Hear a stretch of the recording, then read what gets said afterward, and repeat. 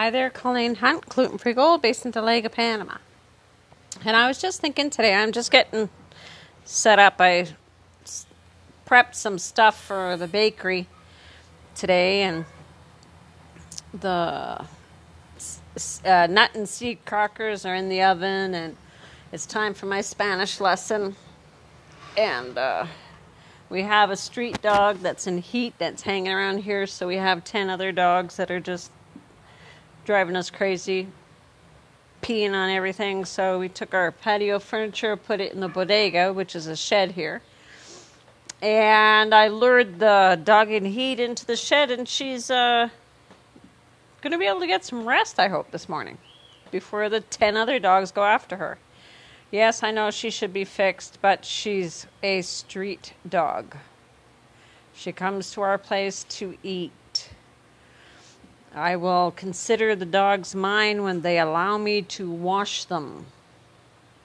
But anyways, I was just thinking about when I grew up, and that was eons ago, it seems. I'm 59 now. When I grew up in grade school and high school, that you were supposed to pick your subjects for school according to what you wanted to be when you grew up. And I really didn't know what I wanted to be. I just knew that I didn't want to be what was allowed at that time, which was a teacher, a secretary, a nurse, a cashier. That's pretty well the jobs that stand out in my memory of what I was allowed. Cashier, no. Nurse, I don't like sick people. Teacher, no. They are special people. And I think that this pandemic has shown a lot of parents just how special they are. Definitely. I'm looking out across the field behind our place, and this is the first Sunday that there hasn't been a quarantine. And also, to top it off, the curfew is 11 o'clock tonight instead of 7 in the evening. So I'm watching a whole bunch of people cycle. Cycling is, I think, one of the number one sports here in Panama. Cycling, baseball, and soccer. And in the last couple of minutes that I've been talking, I've seen about 40 bicyclists go by with their families. So they usually go up to Boquete if it's a marathon. They go from David to Boquete, and I think it's like 46 kilometers one way. 46? Yeah, that's right, I think. Anyways, getting back. Sorry, squirrel. Anyways, getting back, there was nothing that I really wanted to do. I always wanted to be a cook, but from what I've read, and unless you're in the top so many percent, you don't get paid crap. You're doing all the bull work. Because I've always baked and I've always cooked as long as I could remember. So when I reached 18, just when they changed the drinking laws, I started to be a barmaid, a bar waitress, bartender, depending on which place, for the next 13 years. And it was a job that, with my partying lifestyle, was great. I made really, really good tips, made really crappy salary, but I made really good tips. That was 40 years ago. Even 35 years ago, I was making $2,000 a month in tips and maybe $150 a month in wages. Like I said, really good tips, really crappy wages. But it fed into my lifestyle. It fed into my lifestyle when I was partying and single, and it fed into my lifestyle when I was having my babies.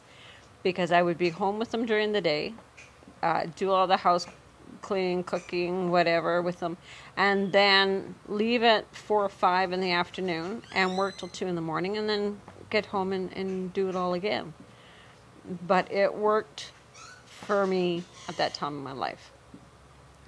But it got to the point that when I was separated from my husband, I needed a job that paid good money and that I was at home with the kids at night. It had been 13 years. I started out making $3.50 an hour. I was now, after 13 years, making $3 an hour. And there was no way that I could provide a home for my children with that. And the bar scene just wears on you, especially since I had quit drinking and partying, and it just wasn't fun. It was crappy dealing with drunk customers all the time. So I went back to school, first high school, to try and get my high school, because I left at grade 10. And I did my whatever I needed on 10. I finished my 11. And then I went into the college, which had upgrading, which helped you prepare for college courses. And I took that as well. So I was doing that with the 4 kids and working nights and going to school during the day. Let me tell you, I didn't sleep a lot at all. But I when I finished my upgrading and I had my grade 12 equivalent, then I was thinking of applying for a college course, but I didn't know what was good with me. Well, my ex-husband helped me with that. Having my morning coffee. I had an ex-husband that stalked me for 2.5 years. So he would tamper with my vehicle all the time.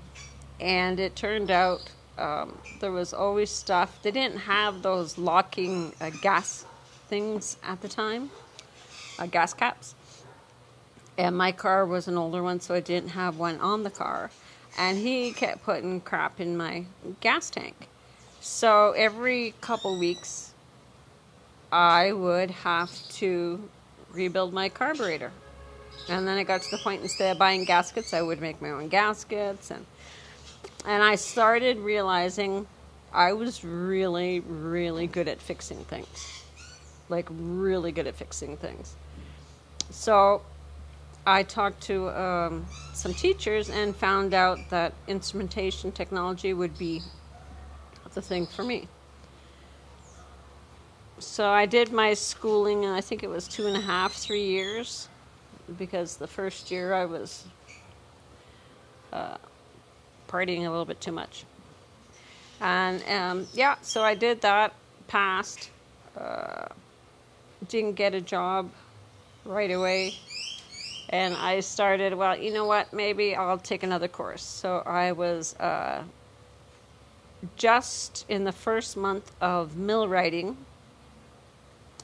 when I got a job interview.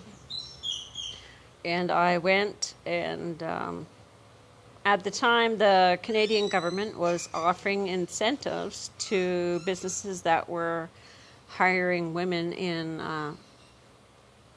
non-women roles, non-female roles. So I got hired as a shift maintenance worker. And to do that, I would have to be doing millwrighting and hoisting and rigging and instrumentation and electrical and plumbing. Like, you were supposed to be able to cover everything. They gave you forklift training. They gave you closed spaces training. They gave you training up the wahoo to make sure that you couldn't say that you couldn't do something because you didn't have the training. You were always training. And in that 2 years, it was amazing the amount I learned. But I found out that not only did the schooling help, but following the other workers, the guys that had been in the industry for 10, 15 years, and seeing what they did. For an example, I used to follow a guy, Gilbert. And I'd watch him, and he would, when he did his rounds, he always put his hands on the side of these great big vats that we had. It was a corrugated cardboard company. he put his hands on the vats, and he put his hands and listened to the pumps and the turbines and stuff. And I said, "Oh, what are you doing?" He said, "How do you know when something is going to break unless you know, or something is broken unless you know what it's supposed to sound like when it's okay?" And it was true. Because of his example, I was able to predict a month ahead that there's bearings going in this turbine, or bearings going in this motor or apparatus, or that during the next shutdown, when they shut down for maintenance, that this repair should be on the list. And he was a really good teacher. But even when I did that, and I think it was,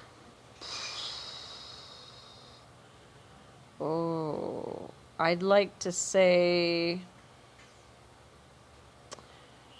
1995. Even though when I was doing that, I was in a field, professional field, that there were not a lot of females. When I was in college, there was 12 to 15 females in a building of 2,000 students. And by the first semester, it was usually down to 3. Because the guys gave you the treatment that you would be getting in the field. And a lot of people just couldn't take it. And when I was at the mill, it was the same thing. It was the guys would comment to me that I was taking a well-paying job out of a guy's role. Like out of... they didn't think of the fact that I was supporting a family. What they thought of was a guy could not support a family because I was in that position. I got better treatment than the guys did. And they were really, really upset with that. And the only way that I got around that is I showed them from determination and strength that I deserved to be there. I earned my spot in that profession.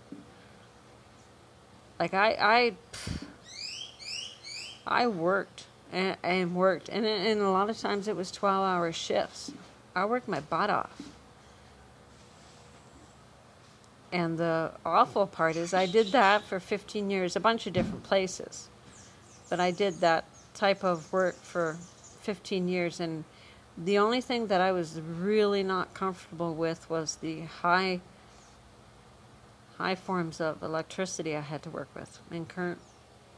And I would be petrified because they always showed us films in our training and safety of how electrical panels would explode and what have you, and what would happen if you did the wrong thing. And I was always fearful that every day that I went into work, I was going to die that day.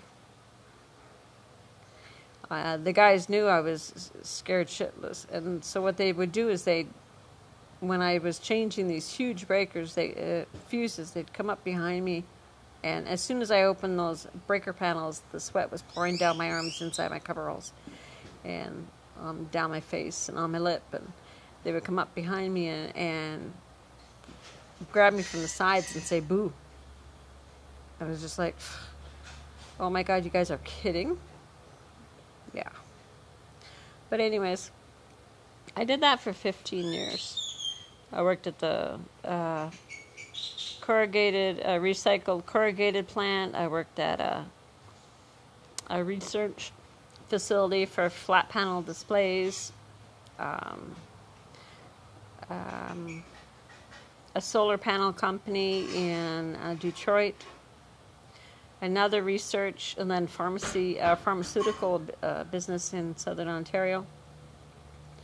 And then it just got to the point that you're making really good money and you know what you're doing, but you had that fear every day that you go in about dying, and when you wake up, you just don't want to go in anymore. And we knew that the plant that we were working at was going to be shut down in 2 years. So I started looking around. Started trying to figure out what I could do at home that would make a living and that I would look forward to getting up to every morning and that I would enjoy. It didn't matter the amount of work that was involved. It was at the point that we were working so much. I was getting up at 4 in the morning and working till 11 at night, 7 days a week, with the renovations and the working and the gardens but it was something that I really enjoyed doing and something that gave me joy. So it didn't seem like work to me. I worked hard and I gambled in Vegas really hard, so it worked itself out. But you know what? When they ask you, like when you're a child, do you want to know what you want to do when you grow up? It's so hard. Like now, I'm 59. I'm still working. I'm doing the farmer's market here in Boquete. And then private orders. I'm doing this for a living, but it's not a good living. But it's something I definitely enjoy. Just like going into work to help the boyfriend with his construction. He has a dream. He wants to build a construction company. I have no problem whatsoever on helping him or helping us get that. And it would be us. No problem whatsoever. Because at 65, I'm not going to be doing that anymore. He's got a long time to work. He's a lot younger than me, but not me. 65, I'll find something to do that's closer to home, closer to my heart. So I was just wondering if you guys, like, don't beat yourself up if you don't know what you do. It's the same as people. People are in your life, certain times of your life, for a reason. The same as if you don't adjust to the times, you're going to be miserable. And adjusting to the times for my job set is the same thing. Do I want to be rigid? No. You never know what's out there. You never know what you're put on this earth to do. All these different steps or positions are just getting you closer, I hope, to the end goal. So Colleen Hunt, Gluten Free Gold, based in Dolega, Panama.